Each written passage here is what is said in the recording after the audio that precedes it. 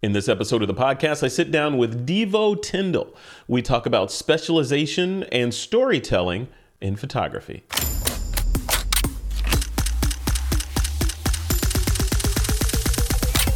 This is TWIP. Hey folks, welcome back to another episode of This Week in Photo. I'm your host, Frederick Van Johnson. Today, a little treat for you guys. On the podcast and in our little community and online, etc., even in person, one central theme has been flowing through conversations lately, and it's storytelling or the lack of storytelling in a lot of cases in photography today. So Devo Tyndall we're going to dive into your background, but you and I are going to have a conversation and I'm going to pick your brain for free because you are a paid speaker and a consultant. You do all the things, but usually for, double comma numbers. So I get to pick your brain on this stuff for this. So I want to dive in. Before we dive into storytelling and all that stuff, let's just dive into your background a little bit, Devo. Tell me about Fusion Photography. How did you get to where you are now? Your bio is ridiculously impressive. And I'm looking at you now. You still seem fairly young. How did you get to where you are so quickly? Thank you. First of all, you have an amazing podcast voice. It's perfect. And the name, you got the name that goes with it. It just kind of rolls out. So I really appreciate it. I love it, man. And thank you for having me on the show. Sure. And for the compliment on my age, I really appreciate that. I've been told that I look a little bit younger than I actually am. So I'm not going to tell you how old I really am. There you go. Yeah. How did I get to where I am today? So I did the corporate route like everybody else did, I think, or a large majority of the population does. I didn't really have any mentors growing up. I didn't do any apprenticeship, and my parents were rather terse around educating us on anything. So I was just told, go to college, get your degree, graduate, get a job, buy your house, white picket fence, marry, have 2 kids, 2.5 dogs, yada, yada, yada. Yeah. And I sort of bought into that. I didn't know at the time, I've actually been taking photos since I was 12 years old. But I never realized that it was something I could make a profession out of. It was just sort of a hobby for me. I just loved taking photographs. And it wasn't until 2003 when I got married that I realized that I was actually pretty good at what I did in that space. And so I started kind of looking for ways to get out of my corporate gig and take on photography as my full-time profession. But anyhow, back to that, I went to college, got my job, made a lot of money doing what I did. And I've learned a boatload of lessons from that time. Part of running my business today came from the experience I had working in the corporate world, being surrounded by that environment. But I was just passionate about everything. It was a 9 to 5, time to make the donuts. There was a commercial that ran, I don't know how old you are, but back in the days, it was like a Dunkin' Donuts commercial. And the dude would like drudgily get out of bed and I remember that. Make the donuts. And that's how it was for me every single morning, going into work 9 to 5, taking the commute in. And I'm from San Diego, so it's like a 10-mile drive. Took me an hour and a half to get there, so I'd have to wake up an hour and a half early, go to the gym just so I didn't have to sit in traffic. And after doing that for 15 years, I just started realizing that there's no way that I'm going to live the rest of my life doing this. Like there's nothing that I'm in this space that makes me passionate. And I didn't want to look back. You've seen the movie Office Space, I think it's called. Milton, he's the stapler guy. Like I just didn't want to be that Milton guy in cubicle R7-5 working there, pushing papers and analyzing data for a bank the rest of my life. And so I took a long, hard look at what I was really passionate about and what I loved doing, and photography was in that space, among other things. And so I just sort of dove headlong. I did my 9 to 5. I would come home and I would take photographs of anyone and everyone, like any of my friends. I was on a softball team and a soccer team. I'm like literally harassing them to let me take their photographs of their families, of their kids, whatever it was, just so I could learn the craft. And before long, I'd gotten my skill up to a level where I felt confident that I could actually start charging clients for it without, any liability around that. And before you knew it, I quit my job in 2010. I had actually been laid off a couple of times, and it was on the second layoff when I was like, I'm just a number in this paradigm, literally a number, and no shit's about me. And I'm just not going to let my life go down that way. And so I just started my own business, and that's where we are now. That's great. That is great. You know what? It's you and I share that in common. Just the whole idea of, I think it was around 2010. That I had a similar epiphany after being laid off from Adobe. Right? It was, you're licking your wounds, and hey, I thought I was the corporate guy. I was going to be here for 20 years, and then suddenly they're like, no, yeah, you and 800 other people are, sayonara. And so it makes you examine your self-worth. And I think I went through a similar exercise that you went through in terms of just, okay, what's the ideal version of me? Because clearly I don't like this crap that I had to just deal with, and let me rebuild the infrastructure that is my life so that can't happen again. It turned out that infrastructure rebuild was, being an entrepreneur. And you remember 5 Hour Work Week and the Tim Ferriss stuff? Yeah. I read that and like 20 other books like that, that give you that energy to do it. Yeah, that's really interesting. So now the Fusion Photography, you're in North Carolina, right? So Charlottesville, North Carolina. How is running a photography business in 2022 different than it was, say, in, I don't know, 2019-ish, the pandemic notwithstanding, but are there differences in what people want and what you're providing, and you as a speaker, like what's different? What's changed over the past 2 or 3 years? Yeah. Before I answer that, can I go backwards for a second? I remember this was sort of pre me getting laid off for the second time. There was a guy who used to work next to me. His name was Bob, and we were kind of good mates at work. And I remember he got laid off before I did. And it was like 3 or 4 days later, they came in and they were changing his office, and they were like taking his name off the door. and they put up some random name up on the door. And then about an hour later, another employee that replaced him took his position. And the dude was like 12 years old, first of all. I was like, Bob was an experienced engineer, man. Like he had some serious mind going on. And this dude literally looked like he was just fresh out of college. And the name that they had put on his cubicle was like, let's just say Jared, but his real name was like Mike. And I just remember thinking, like, they don't give two fucks about anything. It's just like, just replace it. You're just a number. And so, sorry, I don't mean to be negative, but yeah, that was my writing on the wall, if you will. I was just like, I'm done with this. Yeah. So, I mean, but it's true. I mean, just like we're talking about the changes from between 2019 and today in terms of how your business is running. Even back then, it's for me, I don't know if you agree, but it's a constant evolution of things. Like you didn't draw a straight line from when you were a 12-year-old kid to where you are today, right? It's a meandering, tacking, sailing path that gets you there. Absolutely. And each one of those changes in direction tacks, you add something to it, like me and getting laid off and then doing this and doing that. And now here we are. And where I am in 2 years from now, maybe completely different, right? True, or it'll be a similar theme, obviously, because control alt delete your life every couple of years. But I may have evolved into something different. You feel the same way? Like you're in a constant state of evolution? You might be surprised, actually, in 2 years. Don't discount that. You could completely change everything given the state of what's going on in the economy and globally right now. I mean, who knows where we'll be in 2 years? Yeah. We certainly wouldn't have known 3 years ago that we'd be having the conversation of what's happened the last 3 years. So the takeaway for that is whatever it is you're doing, like time is precious. So don't spend time doing shit that does not make you happy. At some point, you have to be able to say, like, what I'm doing is making a difference and makes me happy deep inside. Like it makes me smile. So to answer your question, I started seeing a shift right around 2016, actually.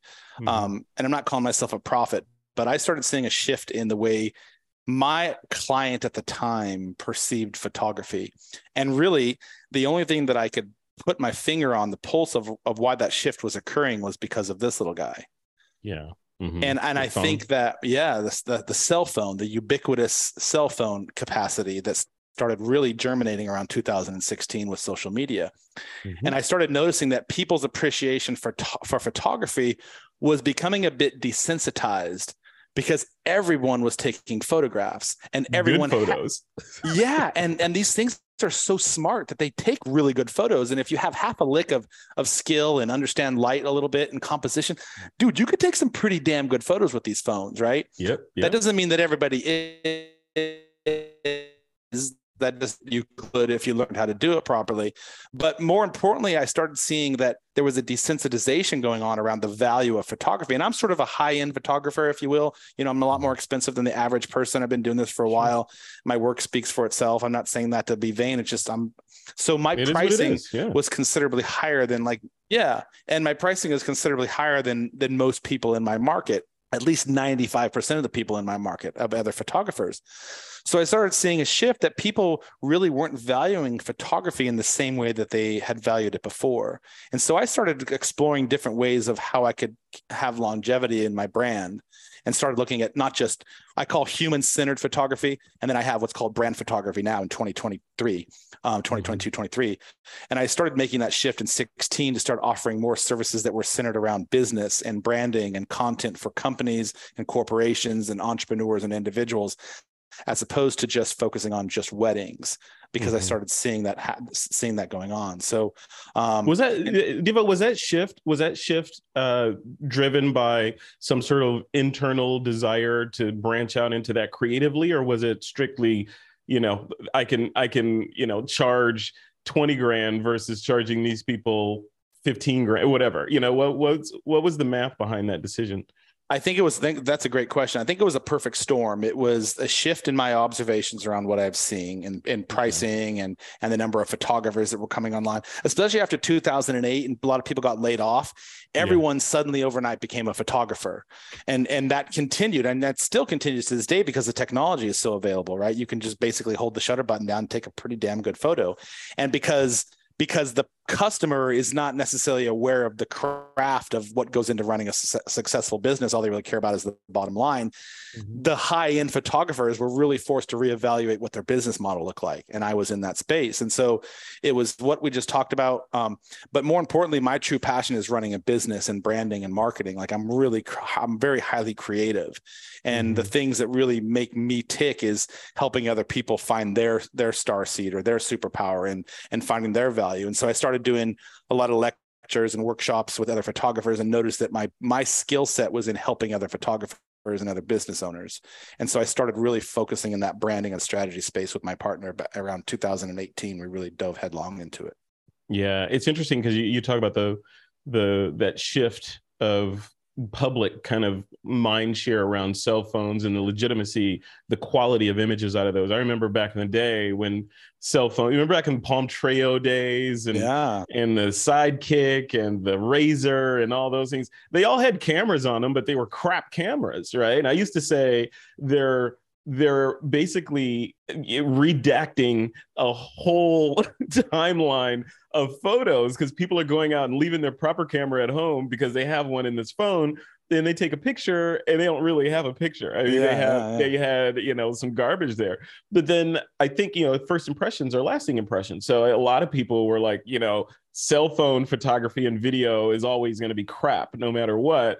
Fast forward to today, or like in the era where you're talking about the 16 and beyond, when cell phones and social media and Apple started really leaning into this computational photography and all that, suddenly you look up and, the point and shoot camera market is gone.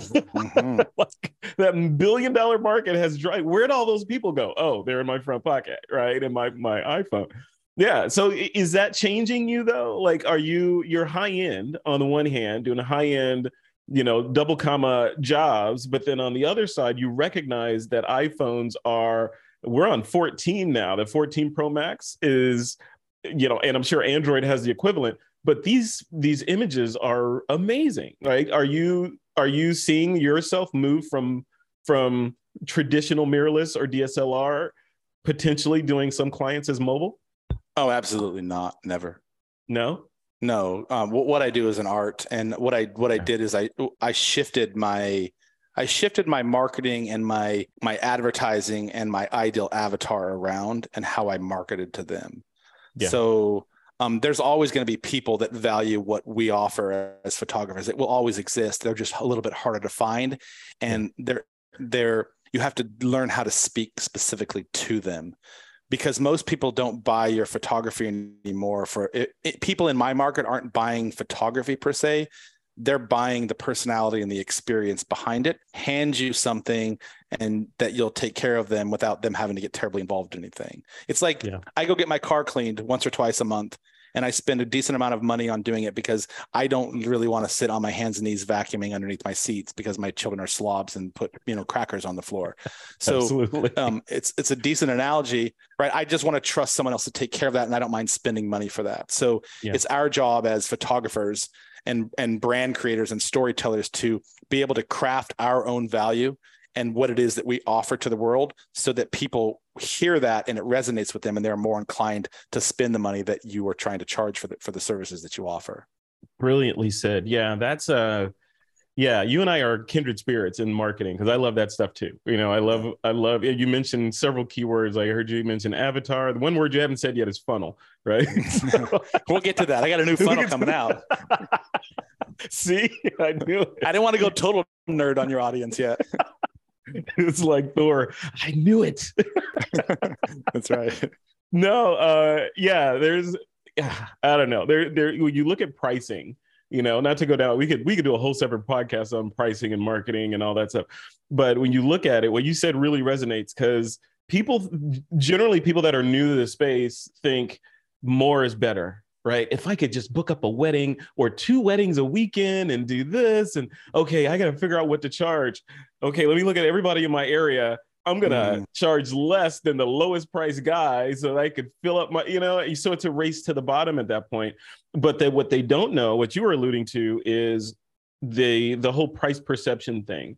And as we know, when people pay more money for something, that level of client is just a better client, right? Because they're less likely to complain. They're hiring you because they know you're a known quantity, and they're not going to micromanage or say, hey, could I get an extra, could you throw in an extra 8x10? There's not going to be any of that stuff. It's going to be, how much do you cost? They're not going to blink. You're going to get paid on time, and boom, versus trying to corral a bunch of people in that's going to fill up your phone with questions and complaints and all that stuff. Yeah. So you hit on the head. So you're playing in that far high-end level, right?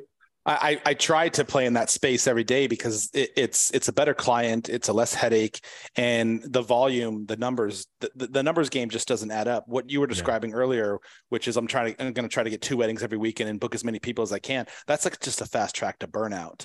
Yeah. And I know, because I played in that space early in my career. I was that person early in my career. The first 5 years, I was like, I'll do dogs, I'll do feet, I'll do hand mod, I'll do a Renaissance. Yeah, I will do whatever you want. Just give me the money. And I was like flying all over the place, doing jobs everywhere. And burnout was a real thing. But more importantly, what happened is I sort of lost my identity as a photographer and an artist and what it was that I really wanted to do. And what I really want to do is tell people stories. And what I really want to do is connect with people. And what I really want to do is sort of be like your lifetime photographer. And what I really want to do is be in that space so that I'm not only helping my clients with their photography, but helping companies with their brand. And when you're doing all these different things, you lose focus of the eye on the prize. Like what's the ultimate goal here?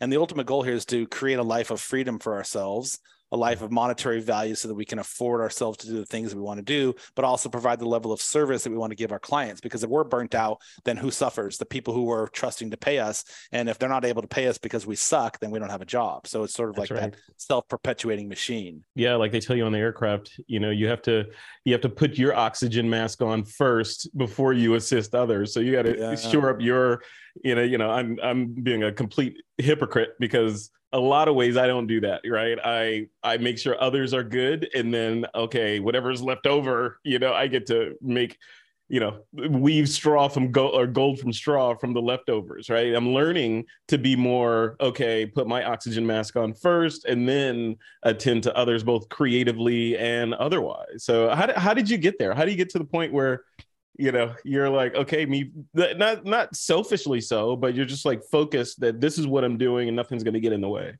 Honestly, experience. Yeah. Surrounding myself with good people who are in a space of greater success than me. I have a really talented partner who has taught me a lot over the last few years alone, and sort of wearing myself thin. And I have a tendency like you, Frederick, to sort of give all the time. And it's just sort of the nature of who we are. Like, I'm in business to see the tears that I just got a message from a client now that just came through, and she's like, I literally can't stop crying. And I know that's my ego talking, but I'm like, fuck yeah, man. Fuck yeah. That's what you want, and so, right? That's not your ego. Those are the moments. That's those pride. Are the moments. Yeah, I guess it is. And I guess you're right, but it is sort of ego in a way, because, I like people to say nice things about me and write nice reviews. But in the end, I got into photography and into the archival business, the storytelling archiving business that I'm in, because I love seeing the satisfaction. I love seeing the tears. I love seeing the moments that I freeze for people and create this sort of persona of who they are, but can't see themselves, right?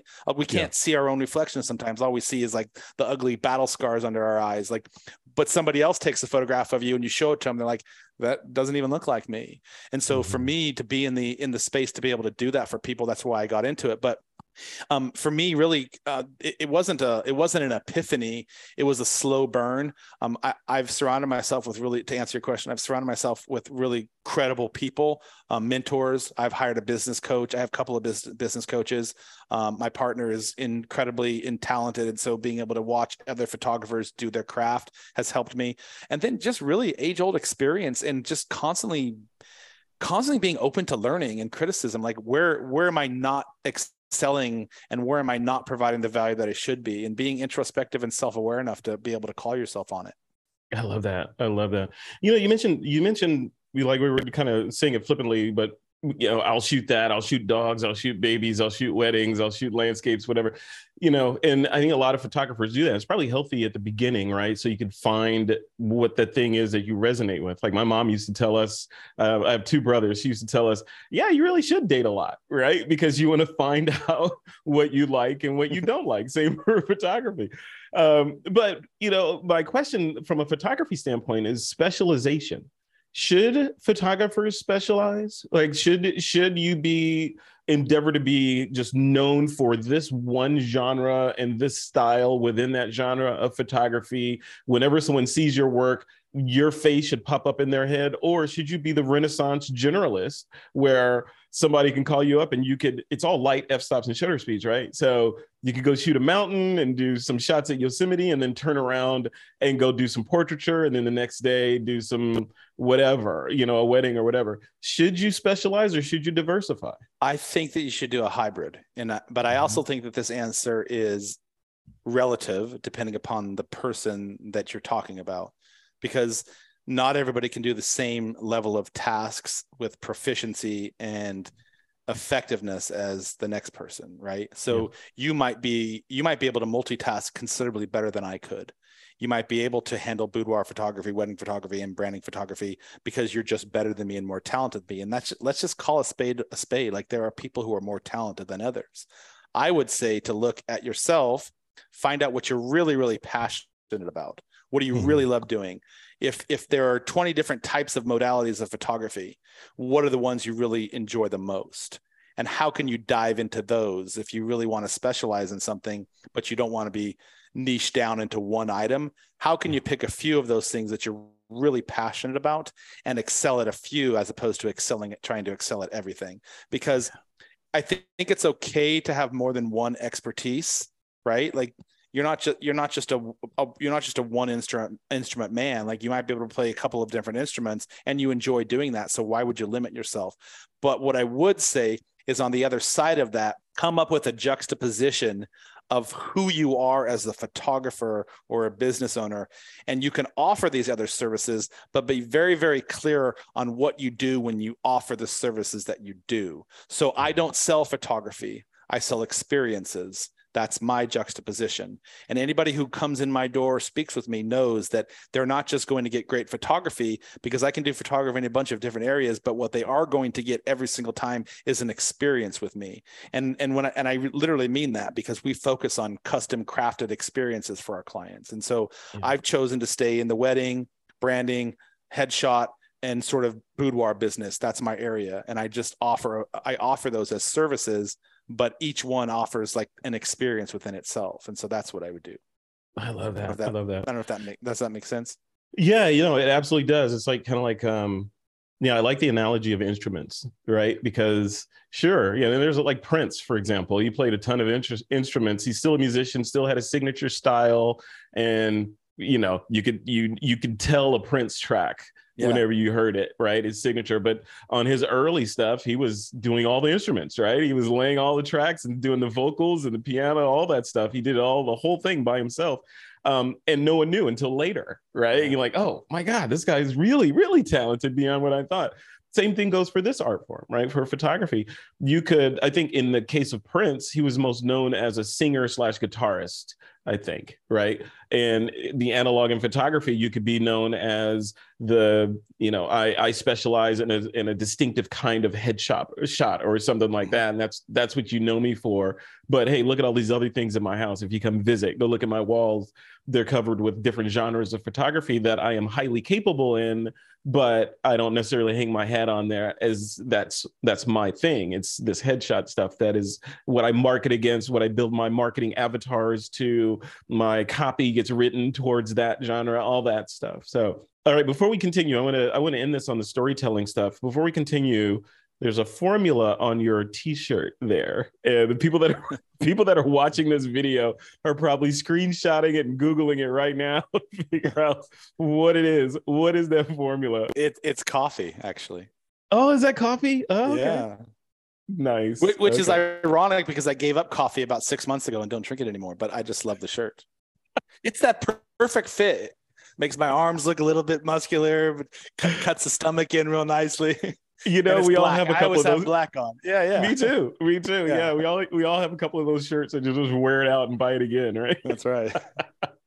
Well, let's talk about, before we wrap this up, let's talk about the storytelling stuff part of this. There's hours and hours of discussion that we could have around storytelling in photography, from where is it, should everything you shoot have a story in it somehow? Can some things just be for the sake of taking those photos? On the side of the work that you're doing out there, building a narrative for your clients and then branding it as storytelling, is that the right thing to do, for people to aspire to aim that way if they want to do this genre of photography? Let's talk about that. So storytelling, let's start from the basics, right? The beginner photographer that's just figuring out which camera they want, these lenses, they're all expensive. I got to buy my first couple of lenses and I'm going to go out and shoot and do all the things. How does that person integrate creativity into what they're doing when they're first learning? Or does the not creativity, but storytelling, or does the storytelling come later? Right. So just get it down, get your f-stop shutter speeds, ISO, understand bokeh, and, dragging the shutter and freezing things with fast shutter speed. You understand all the basic things that we already know. And then once you have those tools, you start introducing story into your work. Or should it be valued just like understanding what f-stops and shutter speeds are at the beginning of your journey? What do you think? Well, I think it's inherently fundamental that it's part of the process regardless. There's nothing you can do about it. It's just different degrees of good or better at how you tell the story. I would suggest that if you're a new photographer, that you learn how to operate the camera in the manual positions that it offers, and don't just rely on auto. I've never shot a camera in auto speed. I learned early on, I had a photographer that I did a mentorship with or apprenticeship that taught me how to use my camera. And he's like, if there's one thing you do in any of this industry, is learn how to shoot your camera in the dark. And because, that was a metaphor, but he was literal. Like, I was just shooting an engagement candid marriage proposal 2 nights ago, and it was a completely candle lit room in a hotel room with zero ambient light. And I had to force myself to figure out how to adjust on the fly and all those different things. And I can do that in my sleep. So I would suggest that if you're a new photographer and you really want to excel in your craft, learn how your camera works and be able to do it in the dark. Because if you can learn to manipulate light, you're going to learn to become a great photographer. And that's the fundamental aspect of all photography, is understanding how light works and how your camera plays with it. So I would start with there. As it pertains to a story, humanity was founded on storytelling. We used to sit around campfires and talk about our kills that we made today, or warring tribes would pass through your territory, and in order that fights wouldn't break out, they would sit around and trade goulash and around a campfire and tell stories. Like, that's literally the cornerstone of humanity. It's how we learn to connect and talk and create. Photography or videography or everything we do, it's an archival of storytelling. So we're taking other people's memories that they're creating, and we're capturing those for them, preserving those stories for them, and letting them have them for posterity. So everything we do should be about a story. And those stories can be subtle, and those stories can be complex. It really depends upon the derivative of the type of photography you're doing. I would suggest that when you meet with people and you're taking their photograph, don't be so focused on creating that magnanimous, perfect photograph. I would start with connecting with the client first and understanding what they want out of the session, and being very clear on connecting with them on a level that creates trust and intimacy and a bond, so that they're more inclined to be who they really are, as opposed to being shy in front of a camera, which you find most people are. No one really wants their photograph taken. My clients love having their photograph taken after about 10 minutes with me, because I don't really do photography the first 10 minutes. I fuck around. I joke. I was in a leaf fight with some families the other night before we even picked up the camera. Like, I want people to sort of feel that I'm human just like they are, and that they can trust me. And I want them to feel confident in me that what I'm going to ask them to do, which is hang upside down in a tree for a family photo, they're gonna be like, okay, it's just Devo, he's asking for it. So those stories are told by the trust and rapport that we build with our clients. And that happens from the first phone call to the very first email, all the way through the process. And in that entire space, you're telling a story. So you always have to have your eye on that space. Like, how do I tell your story so that when you see your photographs, not only does it have an everlasting capacity to it, but you can see something in yourself that you might not have seen before. And that's storytelling and the crux of it all. That's perfect. Yeah. And looking at it through the lens of, weddings or family photos or engagement shoots, it's one thing, but what about boudoir type photography? Does the storytelling idea, does that thread weave its way through your boudoir work as well? Yeah, because I don't do traditional boudoir. In fact, I don't even call it boudoir. It's intimate storytelling is what we call it. Interesting. And I craft scenarios for all of my clients. So mine is more of like being on a theater set with me, and we pick out the outfits ahead of time and we create a storyline. I just did a candid marriage proposal. A boudoir session for a couple. And we created this whole storyline centered around how they dated and how they first met, which was at a really high-end whiskey bar. So we actually had them go get ready on two separate hotels. And then he went and picked her up for the date. I'm tagging along in the backseat like the creepy stalker. We went to the whiskey bar, and I arranged all this in advance, like, so the whiskey bar knew I was coming. But the whole session was their story of how they met. And then we went to a parking deck, and then we went back to the hotel, and the lights went out and the cameras went on. It was just like, and their entire session, it's not standing over here posing. It's a series of events that unfolded in the story of how they met. And in that space, I'm sort of behind the scenes coaching them and asking them to do things or kiss things here, take a bra off here, that sort of stuff. But it's still, and when you see their stories, like, you can see the chronology of everything that went on, and then they get to relive that for the rest of their lives together. Yeah. So yeah, everything's a story, literally everything. I think that's really important work. There's I don't want to, what's the word I'm looking for? Controversy or whatever, around anything that has to do with seductive or nudity or anything like that in the photographic world. Right. I look at what you're doing, like boudoir, or how you're marketing it, as it's important work because it is recording people at what could probably be their best. Right at that point in time, they're never going to look, even the next day, they're not going to look like that. And if something happens, God forbid, then they may never look like that again. But you're doing a visual record of this person with the height of their energy, right? You're capturing that and then presenting it back to them in this flawless. I'm guessing, knowing you for the short time that I've known you, I'm guessing the presentation is very amazing, right? When they come and pick up their photos or they get the pack, I'm sure it's an Apple-like experience, right? Yeah, so it's wine and charcuterie plate with all the bells and whistles in between. So absolutely, that's awesome. I think your point is a good point. I'd like to add one more point to that.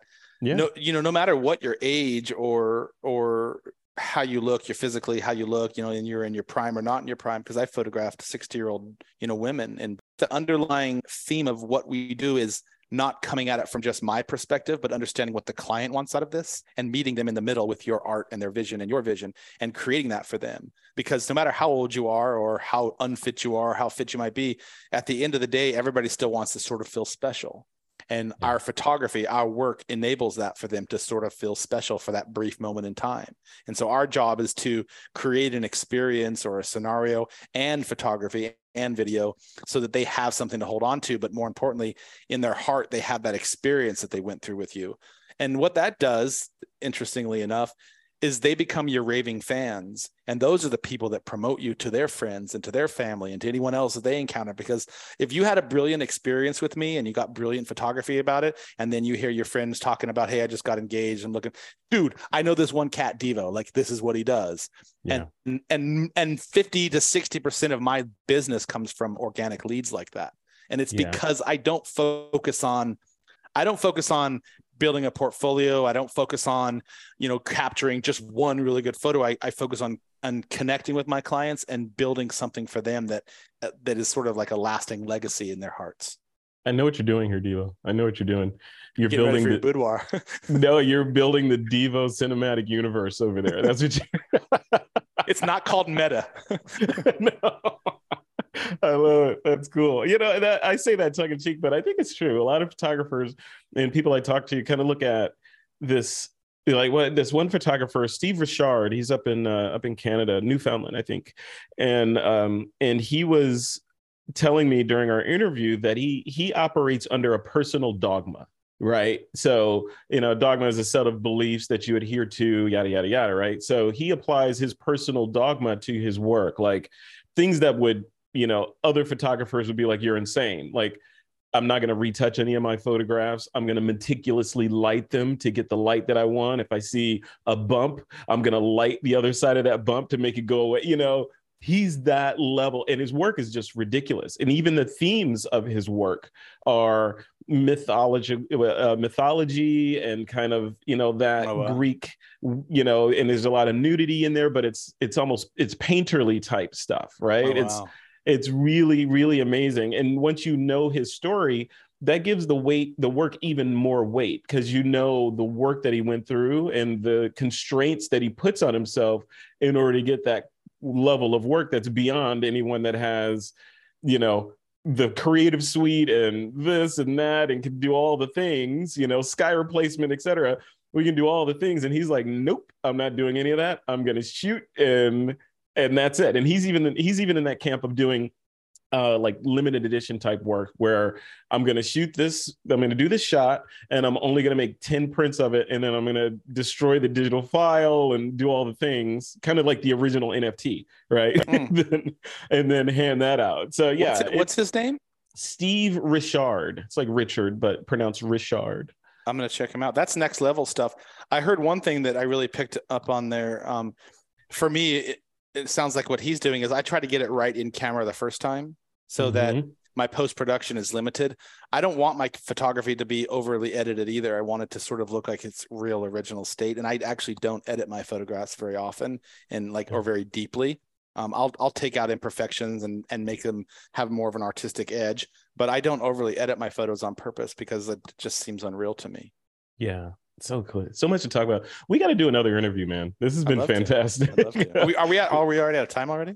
Yeah. No, but it's all good. I want to do it. We have to do another review. I want to do one where we focus on probably 2 more interviews, because we have to focus on just sort of the marketing side of the house. And I want to dive deeper into this whole creativity thing and get in there. So much to talk about. If people want to connect with you and see some of the talks that you've given, or engage with you from a client perspective, what's the best place for them to go online? On the gram, find me on Instagram, Fusion Photog, FUSION Photog, for short for photography. That's the best way to find me. Awesome. And then in my profile link, there's all sorts of links for different things, keynotes and downloads and all sorts of good stuff. Perfect. Yeah, definitely dive in there. That's so interesting. See, that's a whole nother conversation we could have about Instagram and the state of things with Instagram and Twitter and Meta and Facebook, and how do those shifts fundamentally affect photographers, new and established, right? So and models, right? So this is my shameless plug. You can actually download a smaller condensed version of one of my keynotes on how to have a healthy relationship with social media on my Instagram. I need that.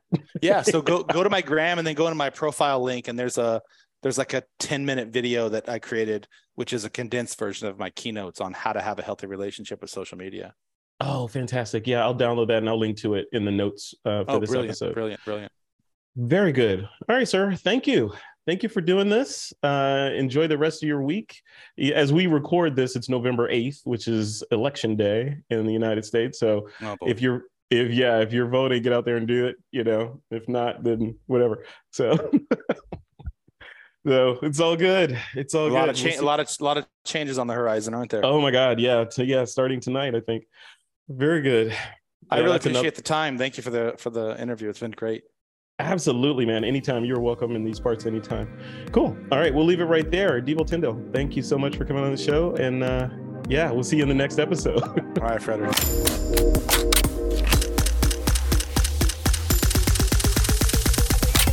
This is TWIP.